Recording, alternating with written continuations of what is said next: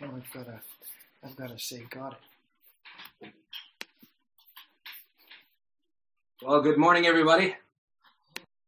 Today's message is quite related to what you just saw in the video, but to kind of help you understand what I've been preaching on, it's been a series on unity.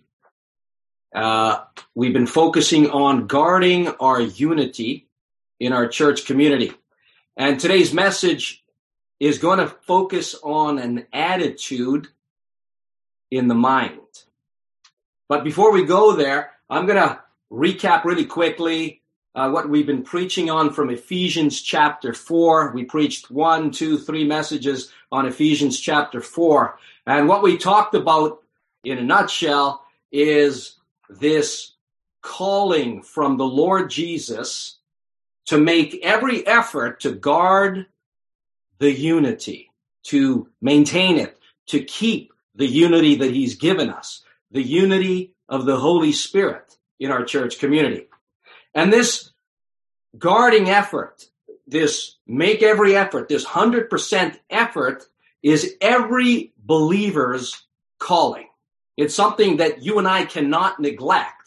The unity is so precious to God that anytime the alarms go off, he wants us to make 100% effort at being, first of all, humble like Jesus is. If you're following Jesus properly, you will be humbling yourself and following him. If you're moving in your spiritual giftings properly, you can have spiritual gifts, you can have all sorts of knowledge. But if you are not in a proper mindset with Jesus, an attitude with Jesus, if you don't have the attitude of Christ, the very gift you have may end up malfunctioning. It may actually not do what it was meant to do, which is build others up and glorify God. We're to make every effort to be gentle like Jesus and patient like Jesus. And then it says in our commitment, our call to follow Jesus and be committed to one another as a church body made up of many different parts, and we are different, we're told to be forbearing in that love commitment toward one another. That's patience going the distance with each other through conflicts, through differences, through difficult maybe arguments. We need to actually be enduring in this love that is patient with one another. That's a forbearance that Jesus has, and he wants us to have towards one another. We also talked about in the third message, guarding our unity by controlling our anger. That, everybody gets angry for one reason or another, and sometimes it's even justified anger. You feel angry for good reason because something unjust happened or something bad happened or some sort of violation that shouldn't have happened, and you felt it. But what we're exhorted as followers of Jesus who walk in a manner worthy of that calling, that invitation to follow him, is we're exhorted not to sin in our anger. We're exhorted to not go outside the boundaries of what the Lord commands us to do when we're angry. The anger of man, James 1 says, does not produce the righteousness of God. So we would do well to seek God's government over our lives when we're angry and his righteousness in the way to go forward, how to respond in that anger. Otherwise, we may depart from the Lord and begin to shoot at sin, expressing ourselves in all sorts of ways that we should not be expressing ourselves. It also says in your anger, do not let the sun go down. Don't just leave your heart offended. Because when you leave your heart offended, you leave an opening for Satan to come and influence. You want to come under the influence of God and not under the influence of Satan. So we need to be quick. Jesus even said, when you're worshiping, leave even the offering you're offering, this thankful offering to God, and go reconcile with a person you have a difference with, you have conflict with. Make peace quickly. Otherwise, the devil might get a foothold, and then when he gets a foothold, he begins to take more and more ground in our lives, and we don't want to be under his dark influence. He prowls around like a roaring lion, He's an adversary. That's a legal opponent. The Holy Spirit is our legal advocate. He helps us see things rightly and properly and helps us know how to respond. But Satan comes with arguments and even helps us justify ourselves when we're wrong to feel right about what's wrong. Sorry about the dog and the difference in the background there. Anyway, we're not to allow ourselves to speak certain things. No unwholesome talk should come out of our mouths, it says. No rotten talk. No talk that tears people down. It's a destructive type of talking. It's not a constructive type of talking. None of that should come out of our mouths. James teaches that that kind of talk that curses others and tears them down is supplied from hell itself. It supplied in our hearts, fills our hearts, and comes out of our mouths, and then many are defiled. And our call from the Lord is to actually cut that off, to stop the hellfires, to drop the hellfires, to roll away from the hellfires, to call upon God for better things to come out of our mouths. The Bible says, if you're not going to let any unwholesome talk come out of your mouths, what are you going to let come out? If you can find what is beneficial, what builds up the listener from God, feel free to speak that. Let only what is helpful for building others up according to their needs. And last time I said, most of the time we're listening to ourselves. We don't even know what the other person needs. Or they say it maybe in the wrong tone, or they just said it in the wrong way and it bothered us. And then we did not read between the lines to find out, what does this person need, Lord? It's a good question to ask the Lord, because sometimes he can give you something that is not apparent and make it very clear to you, and it just shifts how you will actually respond to that person.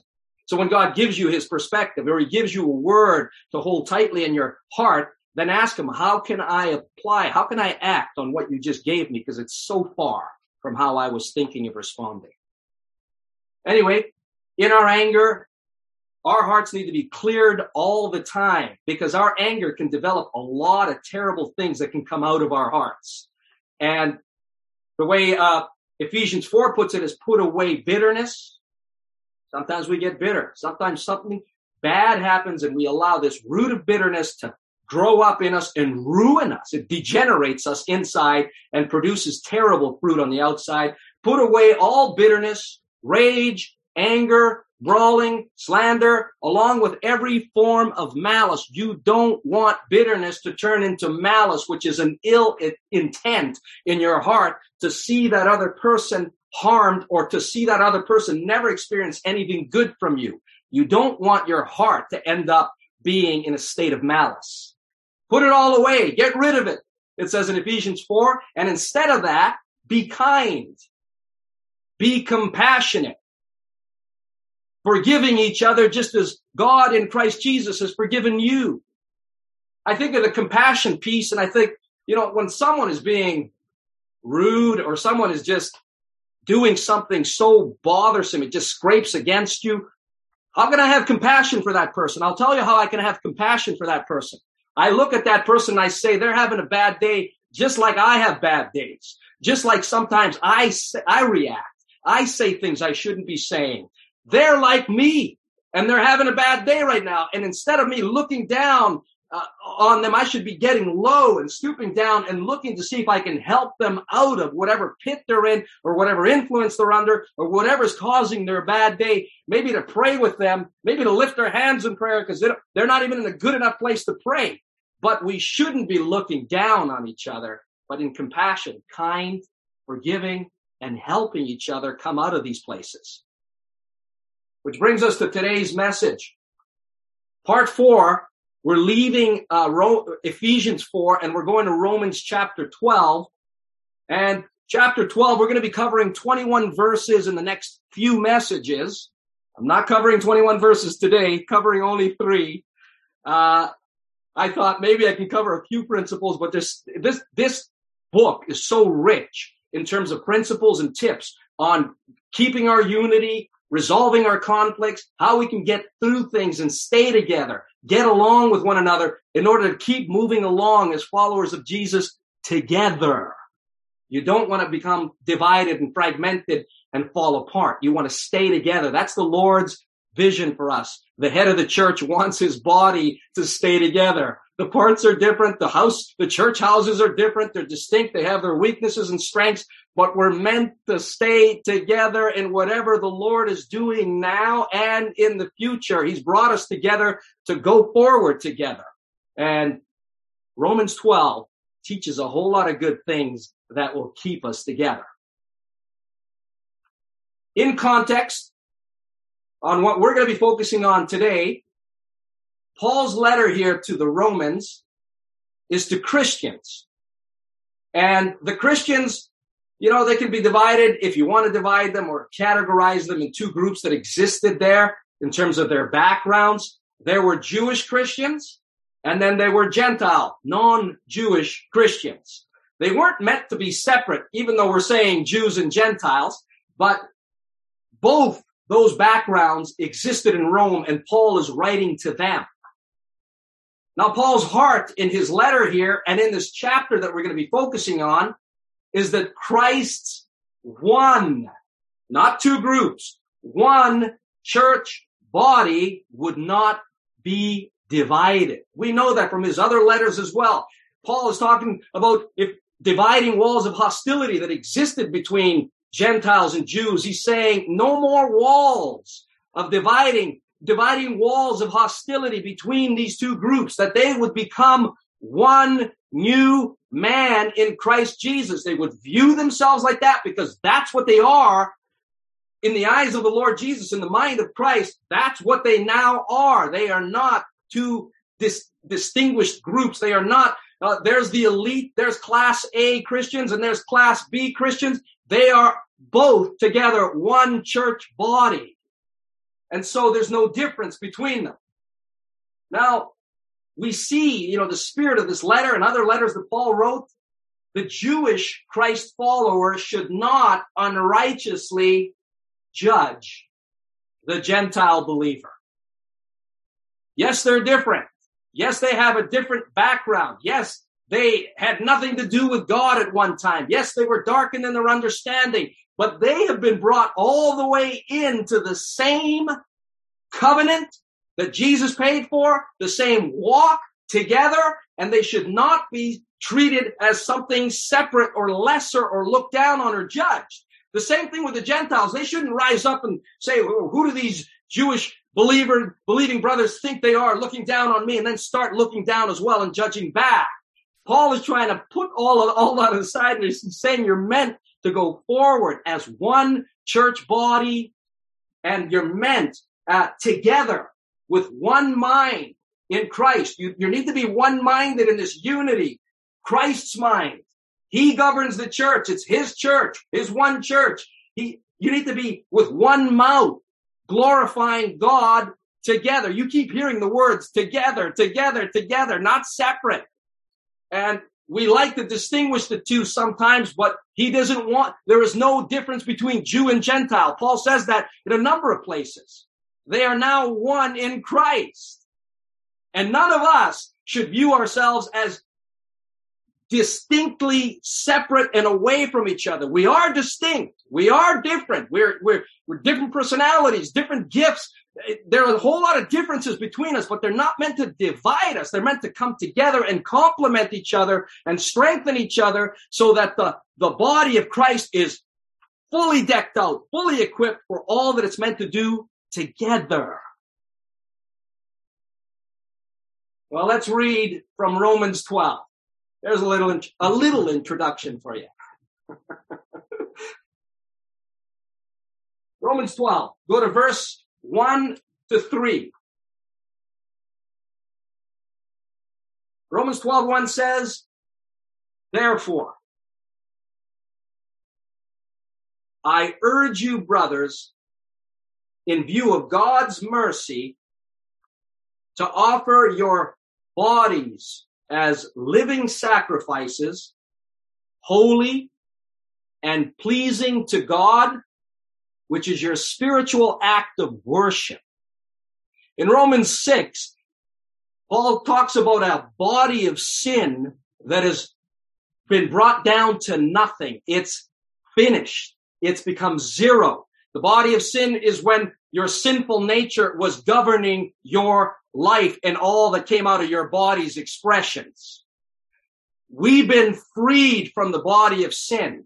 We are to be dead to sin and alive to God. That body's not a bad body. What was coming out of it was bad, but the earth suit that you get to walk in and live in and interact with the world around you, the natural world, that body is from God, and it's been redeemed by Christ, and now it's to be dedicated, be presented, not as a slave to sin, but now it's to be presented to God and as an instrument for His righteousness. And here in Romans 12, an echo of 6, he's saying, present that body to Him.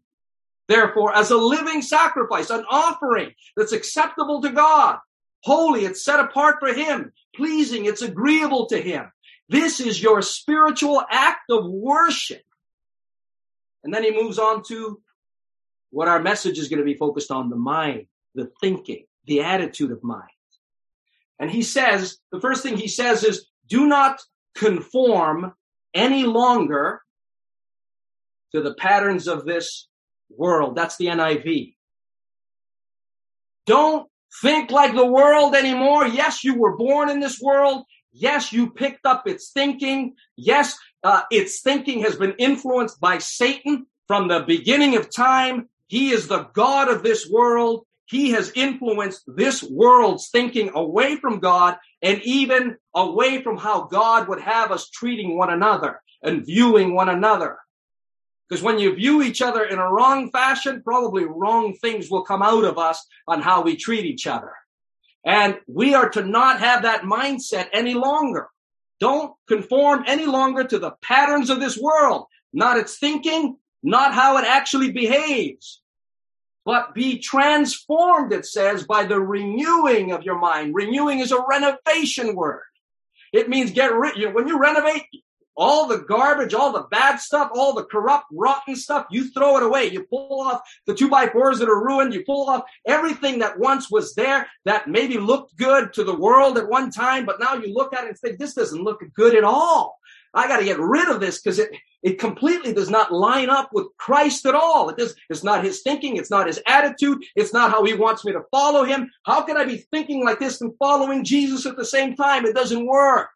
So you got to get rid of the old mindset and put on the mind of Christ and be transformed, because your destiny, ever since God got a hold of your life, was to be transformed into the same image and likeness of Jesus Christ. As a follower of Christ, as you're properly working things out with the help of the Holy Spirit, transformation, more and more from glory to glory, should be taking place, where you're becoming free from the old things and you're walking in newness of life as a new creation in Christ Jesus and looking more and more like Jesus in your character first, and then your behavior, your attitude. Let the attitude of Christ also be in you, and how you speak and how you treat everyone and how you serve the body of Christ and how you serve people in the world who are not yet with Christ. That's walking in a manner worthy of the Lord Jesus, whom you and I follow. And verse 3 is our main verse for the rest of this message now. It says here, for by the grace given me, this is Paul. We'll talk about, I got stuck. I went for a walk with Sherry and the dog yesterday. I said, the grace given Paul. If you just let that go past you, you won't imagine who Paul was. He had a thinking that was so high in himself and so wrong with Jesus Christ. He was a legalist. He was a specialist at that. He was so convinced in his mind he was serving God when he was killing Christians and arresting Christians and getting papers of authority to go beyond the region he had authority in, breathing murderous threats. And he experienced something he did not deserve as a murderer of Christians. He experienced a visitation from Jesus Christ. You guys remember that? Acts chapter 9. In Acts chapter 26, he's still raving about what he didn't deserve, he experienced.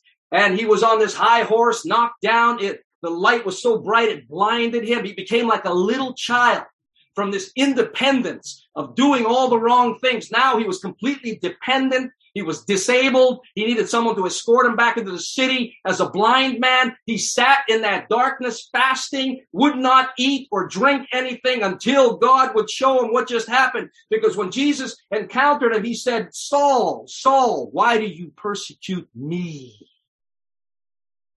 And that shattered his paradigm. He thought he was so right in his mind. And suddenly it exploded. When the Lord, "Who are you, Lord?" "I am Jesus, whom you are persecuting." He became undone. The Paul, the Pharisee, the Jew of Jews, the guy, all those credentials, mentored by Gamaliel. I'm mentored by the best. He said, all of those credentials I see now as something to flush away like dung in comparison to the righteousness, the justifying the sinner that I am, the chief of all sinners. That righteousness Jesus has given me. He goes, there is no comparison in what I was walking in as a legalist in comparison to the grace of God that I've received in Jesus Christ. And so the Lord took a hold of him. The Lord cleansed him. He received the forgiveness of Jesus Christ. He was baptized. He received the gift of the Holy Spirit. He was empowered in all the gifts that the Holy Spirit gave him. And he became Paul. He became a new man in Christ Jesus. The old things were gone. He stripped them off. And he's saying, by this grace that I've received, and you've received it too. You didn't deserve it. You've received forgiveness. You've received the Holy Spirit. Don't think you deserve that. It was by the grace of God, through your trust in Jesus, that you received this grace. And now you're a workmanship of God, created in Christ Jesus to do good works that he's planned in advance for you to do. Paul's assignment was to bring light to people in darkness, to give sight to the blind. And he's also assigned you similar things as an ambassador of Christ, calling to the world to be reconciled to God. We need to have the right attitude to shine for Jesus in an attractive way. As fathers attracting them to Jesus, we should not get between people and God by misrepresenting Jesus, but we need to have the same attitude of mind, the same conduct, the same way he speaks. If you don't see people generously, graciously, with healthy eyes, so that your whole body is full of light, ask Jesus to give you that ability to see them the way he sees them, so that you'll treat them with mercy and compassion and kindness and patience and gentleness and forbearance, and you'll walk in a manner worthy of Jesus, following him and representing him, and people will be attracted to the Lord. Come on, George. Come on. Come on, I'm just getting started. I don't think I'm going to get through this one either. All right, here we are. It says here regarding a mind, a kind of thinking and attitude that Paul is exhorting, like by the grace that I was given. It's like a favor I didn't deserve and a gift that God gave me and he gave you too. Here's his exhortation. Do not think of yourselves more highly than you ought to think. Don't puff up yourselves. You can read so much scripture, you get so much scripture knowledge that you begin to think of yourself as something. I know things now. I can talk to people and correct people and constantly debate and argue with people. If you think that's what it's all about, you've missed the point again. You might have all the knowledge, but he wants you to deliver that or apply that. It's his script. You're the actor. He wants you to act on that in a way that looks like Jesus, not you anymore. So you got to lose yourself in this knowledge, and you got to find Jesus in this knowledge, understand it properly, understand the mind and the heart of the Lord Jesus properly, so that you can have a knowledge that doesn't puff up, but a knowledge who by the Spirit of God builds up everyone around you. Everyone should be better off interacting with you. And if they're not better off, there's something corrupting what you know. You are not representing it fully in the love of sharing the truth with people that God would have you, Jesus would have you share. Jesus was full of truth and he was full of grace. And we who are representing him need to be full of truth and full of grace. And if you're lacking this grace, something's gone wrong. You might not be drawing from Jesus, but you might be just drawing from your knowledge, and it's coming out all wrong.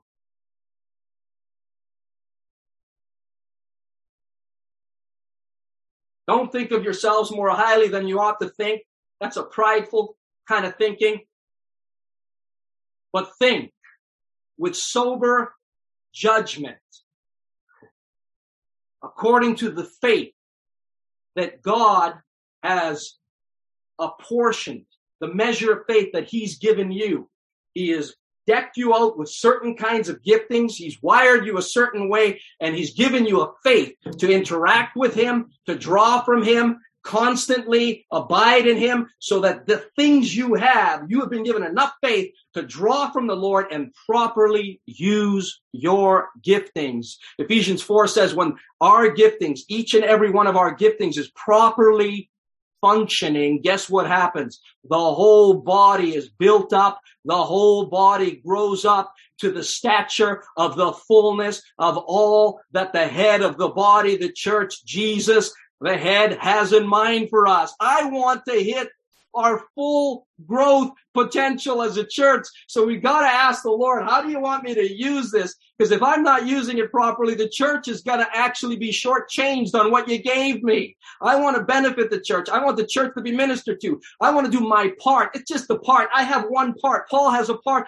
Each of us has a part. And we can't think of ourselves more highly in the part. When you do, you become, I'm going to go on the road with my thing. I'm going to build my own church with my thing. You're a part of a church already. If God is calling you out to do more on a mission, that's fine. But if he's not, you got to check your mind and your attitude on what you have, or what the collection of people around you. You might have a whole lot of people who are like you, and you think that's great. That's not that great, because the body is full of diversity. We're going to get to that in the second message. I don't want to start preaching on the diversity of the giftings and one body, many parts, yet we're still one, and all of us need to use these parts fully together as one body. There needs to be diversity. If you don't have diversity in your church house, you need to actually aim to get some different kinds of people in there.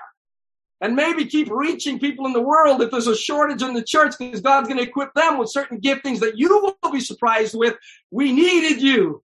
Man, we're sure glad we went beyond ourselves to reach more people in the world, because look what he's given you and how much the church is encouraged by you being present here. Anyway, saying too much.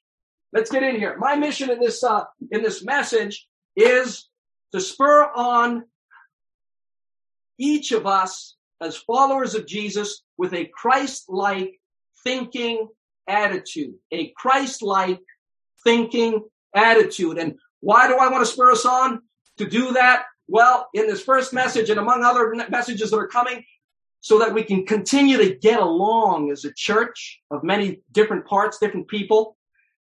Continue to get along so that we can continue together to follow Jesus and move along in his assignments for us as a church. I don't want to miss that. I don't want to be stuck sitting here struggling on, I'm better than you. No, I'm better than you. I have something more useful. No, I have something. That's weird stuff that happens in churches where you create elite people and non-elite people. Everyone is needed in the body of Christ for what the head has in mind. We need every one of us to manifest what God has given us to do. No one holding back or saying, well, I don't have what you have, so I'm not going to share what he's given me to share because mine is not as good as yours, so we'll just give extra time for yours and less time for mine. No! All of it is needed in the body of Christ. So let's go back to this mind thing. Getting along calls for a right mind. A right perspective, according to the Lord. How we think of ourselves. First, in relationship with God. Paul was thinking he was right with God when he was 100% wrong with God when he was killing the Christians. How we think of ourselves in relationship to God, and how we think of ourselves in relationship to others. We're told to not conform, we said, to the pattern of this world, but to be transformed by the renewing of our mind. That's not thinking according to the world any longer, but thinking according to the Word of God, where you find the mind of Christ, the Logos. You have the Scriptures, you have the Logos, and then you have the Holy Spirit drawing up from that and mentoring you in your little times together with Him. And then when the time comes to act on these things, He reminds you of these things. He says, this is where you're to act on these words so that you can experience the fullness and the revelation of what these words mean. You could make them your life and think like that and act like that and get a much greater experiential revelation of what He's telling us to do. In the Word, we see the mind of Christ, and I'll tell you guys, my mind has been distracted in the last few months with some other things, and they were displacing my time in the Word. I had time in the Word. Some of it was because I have to preach messages and keep teaching, but I began to flatline here. World news, an anxiety. I got to find out what's next. What are they saying today? What's happening in the world today? That began to displace my abiding or living in that space of the mind of Christ, being in the Word of God, asking the Holy Spirit, let's fellowship. Show me what this means. Could you teach me today? Could you help me understand this more fully? I won't fully get it unless what Jesus said, you'll help me understand what this means. You'll help me see Jesus, and you'll help me know what I need to do with this. That diminished as I set my mind on other things. They were actually choking the Word.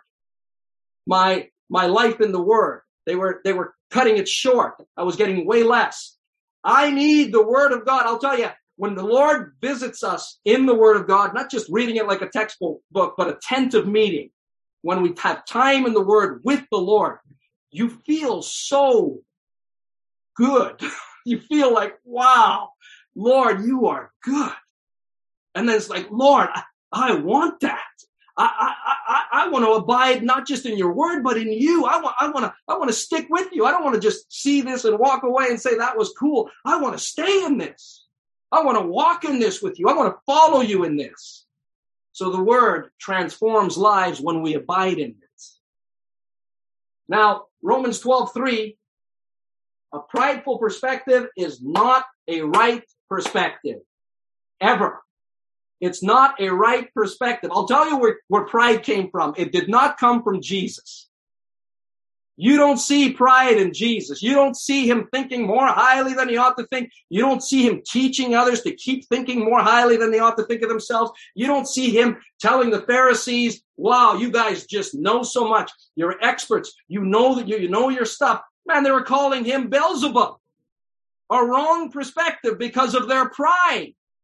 They had Jesus. They knew the Scriptures. They could memorize the Scriptures. They can tell you inside out where everything was. And there is the very one the Scriptures were saying, He's coming, He's coming, He's coming. And they had zero discernment on who Jesus was. Their attitude, their pride darkened it, even to the point where they saw people being delivered from demons and saying that Jesus was doing that by the power of the prince of demons. It's like, that is a really messed up thinking. And Jesus is like, stop. Your own kids are going to judge you on the day of accounts.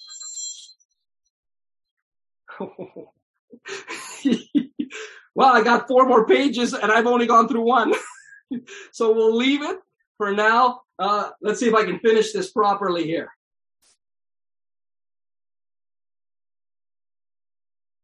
We'll leave it for now, and we'll do a part 2 on this thinking. Consider that an introduction to this whole prideful thinking versus humble thinking. The theme is humility in children's ministry. You saw the video. We want to teach about the humility of Jesus Christ so that we can properly follow Him as a church and get along in order to move along. That's where this is going. Rob?